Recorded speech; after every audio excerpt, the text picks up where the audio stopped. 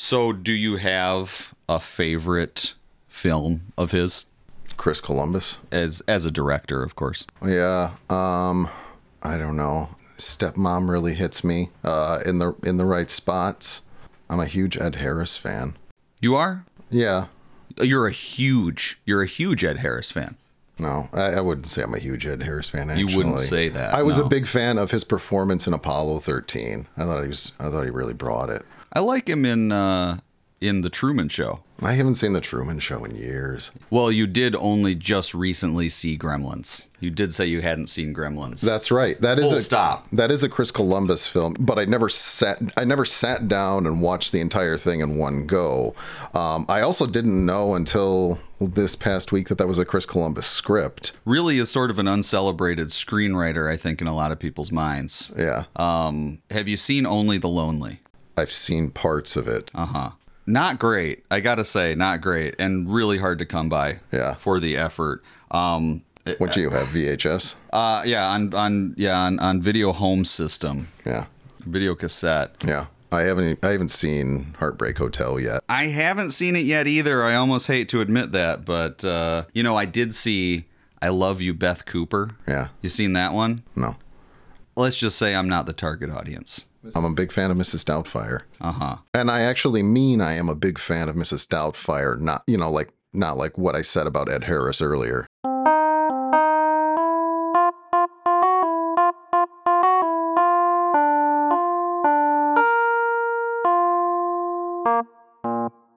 Welcome to The Long Road Home Alone. Hey, Jimmy. How you doing? I'm very happy to be here. I'm glad to be here, too. Thanks again for having me. Thanks for having me, too. You're welcome. Coming to you live from Sheboygan, Wisconsin. Here we are to talk about Frank McAllister. Uncle Frank. Is this a joke? Uncle Frank, is this a joke? I like that we're talking about Frank McAllister because he's such an interesting character. He's my favorite character in Home Alone, I'd say. Favorite character? Yeah. I mean, I'm probably going to say that about most of the characters, but This is your opportunity, though, to say it about him. this time around, I'm going to say Uncle Frank's my favorite character. And you're going to stick to it. Yeah. Tell me more. Jerry Baman. Jerry Baman, character actor? Would you call him a character actor? Not really, I don't think. 'Cause he doesn't really play characters. I don't know. I have seen him in other things, and Uncle Frank is definitely not the atypical role for him. Like, that's what he's known for. And he plays the comedy of that role. He plays that really well. He wasn't The Secret of My Success. Michael J. Fox. Yeah, with Michael J. Fox. You don't really get a chance to see too much of him in that one. And then he's in Lorenzo's Oil, which is pretty serious. He plays a doctor. What is that? Lorenzo's Oil. Never mind. I don't want to get into it. He's been in like 75 movies or something like that. Yeah, and he does theater as well. Yeah, Stage theater. stage theater. Stagecraft. Yeah. I like the character of Uncle Frank in this film, in the film, which, by the way, is Home Alone, written by John Hughes, produced by John Hughes, directed by Chris Columbus, 1990. Beat out Rocky at the box office. Rocky 5. Rocky 5. And I think Godfather 3. Ooh. Yeah. Two real strong sequels. Yeah. In their respective universes. I like Frank. I like Frank because he's I'll say this about Jerry Baman. It's one of those roles in a film, a beloved character who you can't imagine anyone else playing. And I think that's a real testament to someone's performance in a film. Is I can't possibly imagine anyone else playing that role. No, me neither. Our intro to him is actually through Kevin at the beginning of the movie. And you can already tell right off the bat that Kevin doesn't like him. Kevin wants to watch a movie, and Uncle Frank won't let him. It's not rated R. He's just being a jerk. And then Kevin's mom says, if Uncle Frank says no, then it must be really bad. And so this is great writing, by the way. We're introducing a character who's really not, I dare say, not all that pivotal. I think there's an argument for and against, but he's a tertiary character in this film. But he is the character who's being introduced by name before we meet him, and not only by name, but we already know something to expect. about this character. So it's really setting the table, I think, for Uncle Frank. Yeah. And then I think the first intro you get to him, I mean, he is in the background, like running around the house with everyone else and all the hubbub that's going on. I think the first real intro is, hey, pizza's here. And then he grabs the stack of pizza, he announces it to the entire house that pizza is here. And then the guy's like, well, somebody's got to pay for that. And he's like, oh, it's my brother's house. He'll take care of it. Yeah. And then he just walks away with the pizza without paying for it. And then he walks in. Not only does he walk away with the pizza, but then he goes and introduces it to his family as if he had provided the pizza. Yeah, he does something similar to that when he gets to Paris too. Right. Because he comes out of the kitchen and he's like, look what I found. And he's got a plate full of shrimp. The shrimp. And I can't remember who Rob's wife is. Oh, man. What was her name? We'll just ask our producer to dub that over to make it sound like we knew her name. Because I used to know her name. Yeah. And I don't want people to think that we're stupid. Yeah. That we don't know what we're talking about. Yeah. But I think that's why, we are live, but I don't even know what I was talking about. Something about shrimp? So Uncle Frank, attention. That's what it is. Yeah, Uncle Frank comes out of the kitchen. And pardon my French because I don't speak it. Yeah, I don't even know what he's saying when he comes out. He's like got a French accent. The aunt is in the background just saying, "Frank, those are for later," and he's just ignoring. Frank. Like he clearly hears her, and she just gives up at some point. Just like, all right, well, this is who Frank is. So yeah, he likes to take things that other people bought and then present them to the family, as if by bringing it to them and not paying for it, he is the one who's beneficent. Is that the right word? Benevolent? Beneficent. Can you spell it? No. Can you use it in a sentence? I just did. Oh.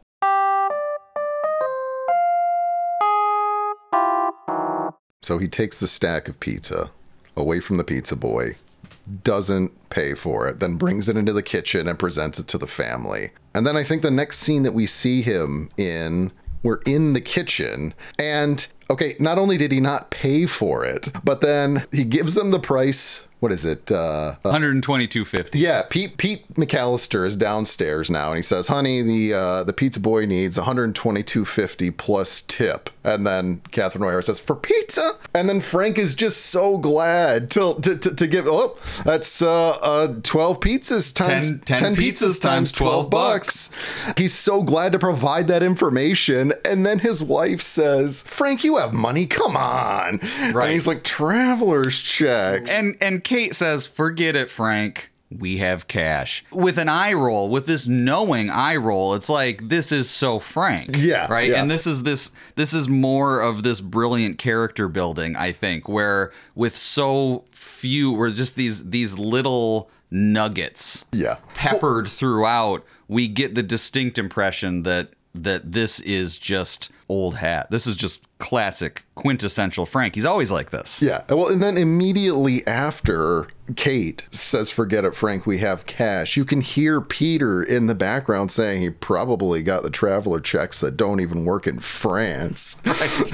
And then Frank says, "What kind are those?" Yeah. I mean, like, he hears everyone saying this stuff about him. I mean, like, entire conversations are happening about Frank, and he's listening and just like, I don't care. Oh, it rolls right off his back. That is so very much the character of Frank. He is entirely unapologetic about who he is. And I do think that's sort of a through line with the McAllisters in general. They all have their own personality quirks, and I would say they all seem fairly unapologetic. Yeah. With perhaps the exception of Buzz. Yeah. I think Buzz and Kate both apologize to Kevin at some point in the movie, but there's not a lot of apology going on in this movie, and certainly not from Frank. No. Frank is the oldest of three McAllister brothers. We know that.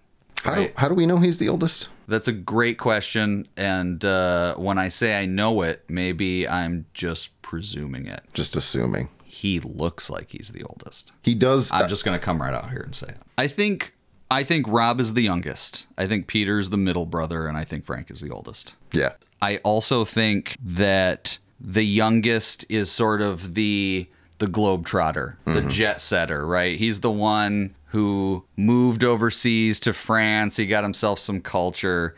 Peter, middle brother, sort of presumably successful, stayed the course, had the bigger family, has the big house, kind of living the American dream, got the suburbs. And then Frank, the oldest brother, I think sometimes this happens with an eldest sibling in a family. I think sometimes you see this, where that sibling is the one that just kind of didn't quite take off, right? Yeah. Who knows what their parents were like? Yeah. He is from Ohio. Where in Ohio do you think they're from? What do you think Frank does for a living? I think he sells insurance. Yeah. I had thought maybe like a history or math teacher for high school. Wow, you think so? I think You think Frank is a teacher? maybe. Oh. I could see it. He seems really annoyed by kids. Definitely. Yeah. And I mean, maybe it could be because he has 4 of his own, but I don't know. Though you're not sure he even is aware that he has 4 of his own children. That's true. Do you ever see him interact with any of his own kids? It's mostly not in the whole movie. I don't think it's Leslie. Leslie's always sort of like corralling the kids, shepherding the kids. Yeah. Frank is just kind of there. he's the last one out of the house in the morning. Right. Yeah, he's very uninvested. He's uninvolved. Mm-hmm. It would make a lot of sense because one, clearly, because he's a freeloader. I mean, he seems to be a freeloader to me. He's really relying on his brothers to provide all the resources for this big, fancy, extended family overseas vacation. Okay, so that is why I think maybe he's a history teacher, because I think when I think of like public school teachers, probably don't get paid all that much. I mean, Pete and Rob are both pretty well off. And so, like, I wonder if he's always a freeloader or if he's just a freeloader around his brothers because he knows they have money. And so that's his vacation, is let me just go hang out with my rich brothers and get them to pay for everything and just unapologetically say, no, I'm not going to pay for any part of this. It's kind of an older brother thing to do, too, right? Even into adulthood, sometimes that there's still that through line there. It's like, I'm still gonna, what are my little brothers gonna say? Like, they're the ones that got all the dough. Yeah. I'm here for the good time. Like, yeah, you pay for it, Pete. Yeah. You pay for it, Rob. And you can also see you see on the plane, like, he's never been in first class before. He's just marveling at everything. He asks for champagne the second he steps onto the plane. Yes. And then as soon as they bring it to him, he tries to steal the salt shakers because they're made of crystal. Real crystal. Yeah. Real crystal. And as if that means anything. And then his first impulse is to steal that. Like, what is he going to do? He's enterprising. I'll give him that, right? He's like, if he thinks it's valuable, maybe he thinks he can get something. Yeah. Yeah. Maybe he's got a fence back in Ohio that can, Okay. So if he's got a fence, I'm thinking Toledo. Sure. Yeah. Also, if he teaches in the public school system in Toledo, he'd probably be a cranky bastard. Yeah. I don't know. I'd always pictured him either Akron or Columbus. Columbus would make sense, right? Columbus would make sense if Chris Columbus had written the movie. Yeah. I think him being from Ohio is a John Hughes dig at the character of Frank, because John Hughes is from Illinois. Yeah. And we all know that Illinoisans think very little of Ohioans. Well. So that side of the McAllister clan, Frank and Leslie and their 4 kids, right? There are 4 kids in both families, right?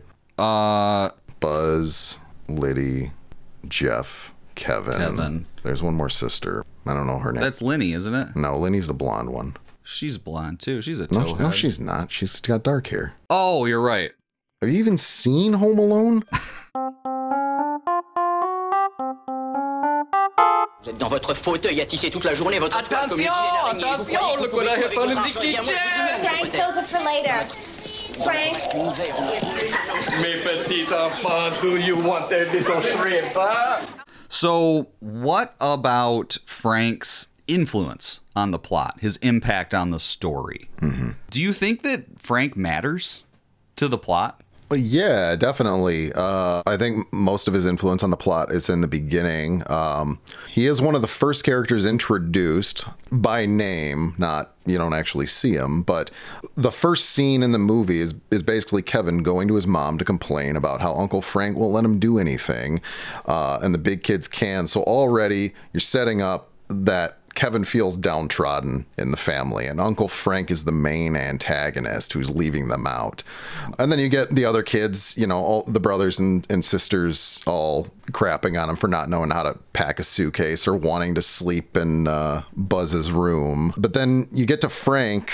I feel like Frank really shines in the pizza scene where all the chaos happens, and it basically ends up with Kevin having to go to bed for the night in the attic, which is why he ends up missing Home Alone. Yeah, that's why he ends up home alone. The pizza scene, Uncle Frank gets, I don't know, scary in terms of like if you're a kid and your uncle says to you, "Look what you did, you little jerk." You're right. Frank ends the conversation. It's chaos. It's pandemonium, right? Buzz is pretending to throw up. Kevin bum rushes him, knocks over the Pepsi, glugging onto the table. The passports get swept into the trash.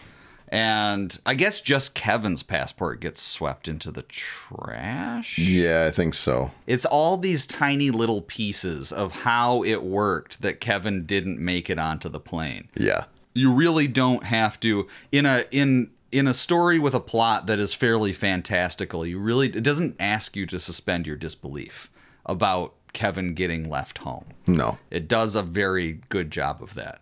And I think what you're saying is that Frank helps set the wheels in motion here, right? Because there's all this chaos going on in the kitchen, and then Frank gets angry.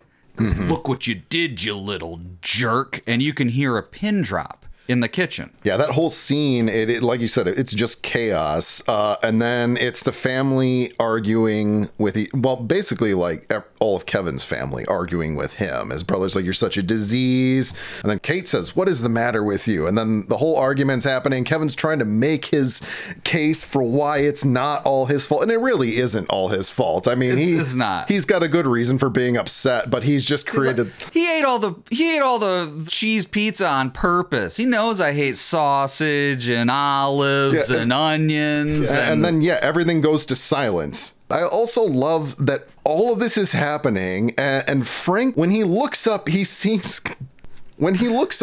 completely oblivious to the fact that an argument's been going on. All he seems to focus on is that his pants are just splashed with Pepsi. One little detail there that I really love. So the shot tilts up from the plate, and you'll notice that in one of the plates, there's just a little pizza crust spinning in a pool of Pepsi. Like, somebody working on the set had to, like, just before they started rolling, tap that little piece of pizza so that it was still spinning when they tilted up. That's real dedicated art department, right? That's like, how long is that crust of pizza gonna spin in a pool of Pepsi? Yeah. Right? So that's really someone who's like, spin the pizza crust, jump off screen, right? As you still have movement. I feel like if Frank hadn't gotten that mad, maybe Kevin would have just ended up sleeping somewhere else. Right. Or this house is so chaotic anyway. This is really the first moment of silence that you've heard in the McAllister household. Yeah. It's because it's just been constant din up to this point. So maybe had Frank not interjected so angrily with such finality, maybe that argument would have just, ballooned into something else, and everyone would have gotten distracted again, and someone would have started complaining about something else. But this really is like all of the attention is suddenly on Kevin, and he's forced to go upstairs. Yeah. And then the power goes out. Yeah. So I suppose you're right. So Frank really does, in his own way, allow for Kevin to be stuck home alone. And then he doesn't care at all. I mean, Kate is on the plane, right? She's racking her brain trying to think of what she's forgotten, right?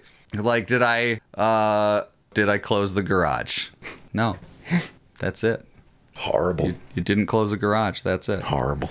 Just horrible. And then Frank with the famous line, "If it makes you feel any better, I forgot my reading glasses." Yeah. And I think that's so telling of Frank too, where he thinks that's an equivalent. He's like, "Oh, well, we all forget something." Yeah, right? I do think it's not. There's no ounce of Frank acknowledging that Kate might be worried about her son. He's just like, "Oh, it's just like points on the scoreboard. Like nobody's perfect. You know, we all you forgot him. We'll all forgive you." Sort of thing, which is just so. I do feel like he was genuinely trying to be supportive. Now, maybe his motivation is like, maybe if I just make her feel better, then she'll shut up and I can still enjoy first class. Right, right. But I don't know. I think he actually was trying to be supportive, and he just reached for the first thing he could, and he's just not used to doing this kind of thing for people. You know, he's not used to people. He's trying to be a good brother-in-law here. He's trying to relate. Yeah. Which is fantastic, because if he puts himself in Kate's shoes, if they leave Rod at the house, what does Frank care? I mean, what do you think Frank cares if Rod gets left at the house?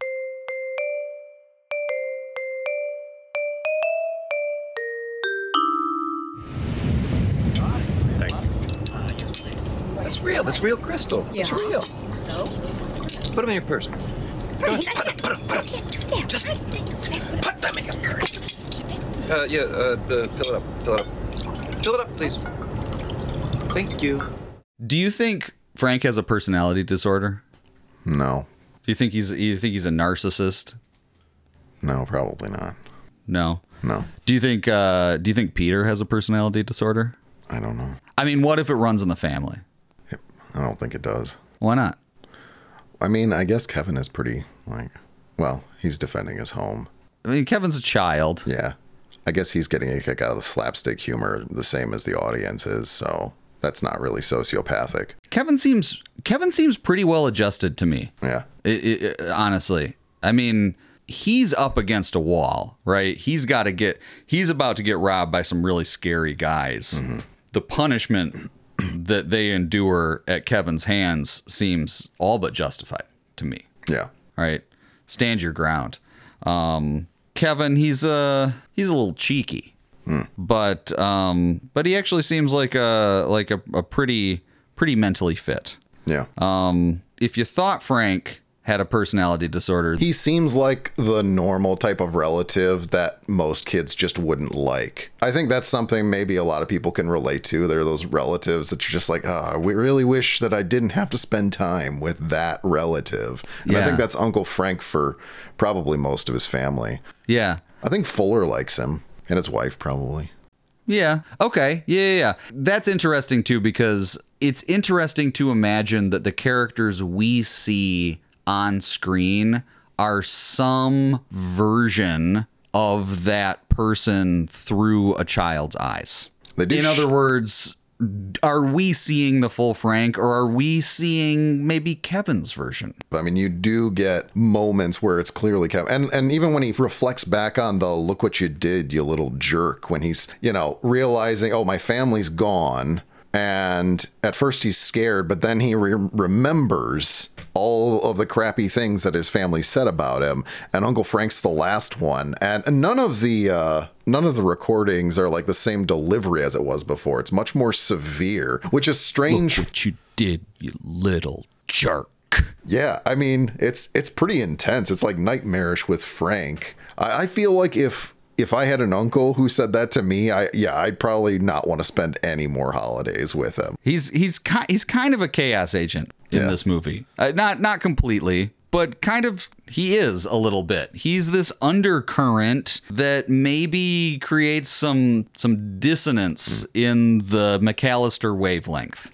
puts everyone else a little bit more on edge than they might otherwise be. Maybe annoys somebody to the point that they behave a little bit differently than they might otherwise. And Kevin's journey throughout the film is learning to appreciate his family, even though there are these things about them that he doesn't like. And he even comes to that revelation about Uncle Frank when he asks Santa Claus. And if he has time, my Uncle Frank. He wishes to have even his Uncle Frank back when he's talking to Santa Claus. Actually, let me pivot there for a moment, because you said he wishes for his Uncle Frank back. I want to point out the fact that he doesn't actually get his Uncle Frank back. Where is the rest of the family? Where are Frank and Leslie and their kids? Did they stay in Paris? Yeah. Are they presumably still just vacationing with... I definitely think Frank's mentality in this situation is, this is a problem with you and your family. So, you know, like, I'm not going to ruin my trip to France. I can't afford this on my own. And so I'm pretty sure we're supposed to believe that Frank and his family stay in Paris and they just celebrate Christmas there. And then the other McAllisters take the flight back to be together. They still have to come back to the McAllister's house in Winnetka, though. They do. Because presumably Frank's car is there. Kate says to Joe Pesci, my brother drove in. Yeah, drove in from Ohio today. My brother-in-law drove in from Ohio today. Yeah. Where's Frank? Where's Frank's car? I don't know. There's 2 cars in the garage. Yeah. And we know that because the garage doors are open because they forgot to close the garage. Obviously, this side of the McAllister family is upper crust, right? They're not wanting for much. They got the 2-stall garage. They got 2 cars in the garage. They've got 5 kids? Yes. Right? Yeah, 5. Family of 7. Plus Heather's living with them. I got to think that both of the cars in the garage belong to Peter and Kate. They can't be a 1-car family. So where's Frank's car? He's probably parked on the street. Parked on the street. Yeah. Covered in parking tickets.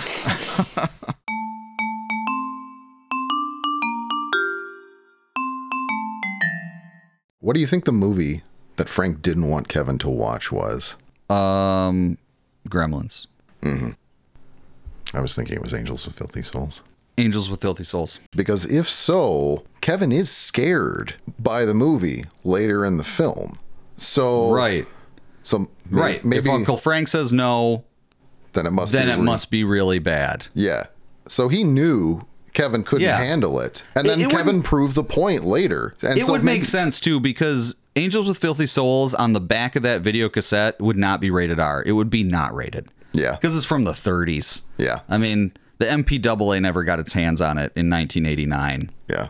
So when Kevin is saying it's not even rated R, it's kind of a technicality, right? Yeah, it's not rated. Yeah. It probably would be rated R. I mean, he guns down snakes with a Tommy gun. Yeah. I mean, murders them in cold blood. Yeah. You see it. There's like smoke rising from Snakes' chest. Overall point being, I think maybe Uncle Frank could be just a responsible adult who knew what his nephew couldn't handle. But I bet you Frank would show Angels with Filthy Souls to his 11th grade history class. Yeah. I bet Fuller got to see it too.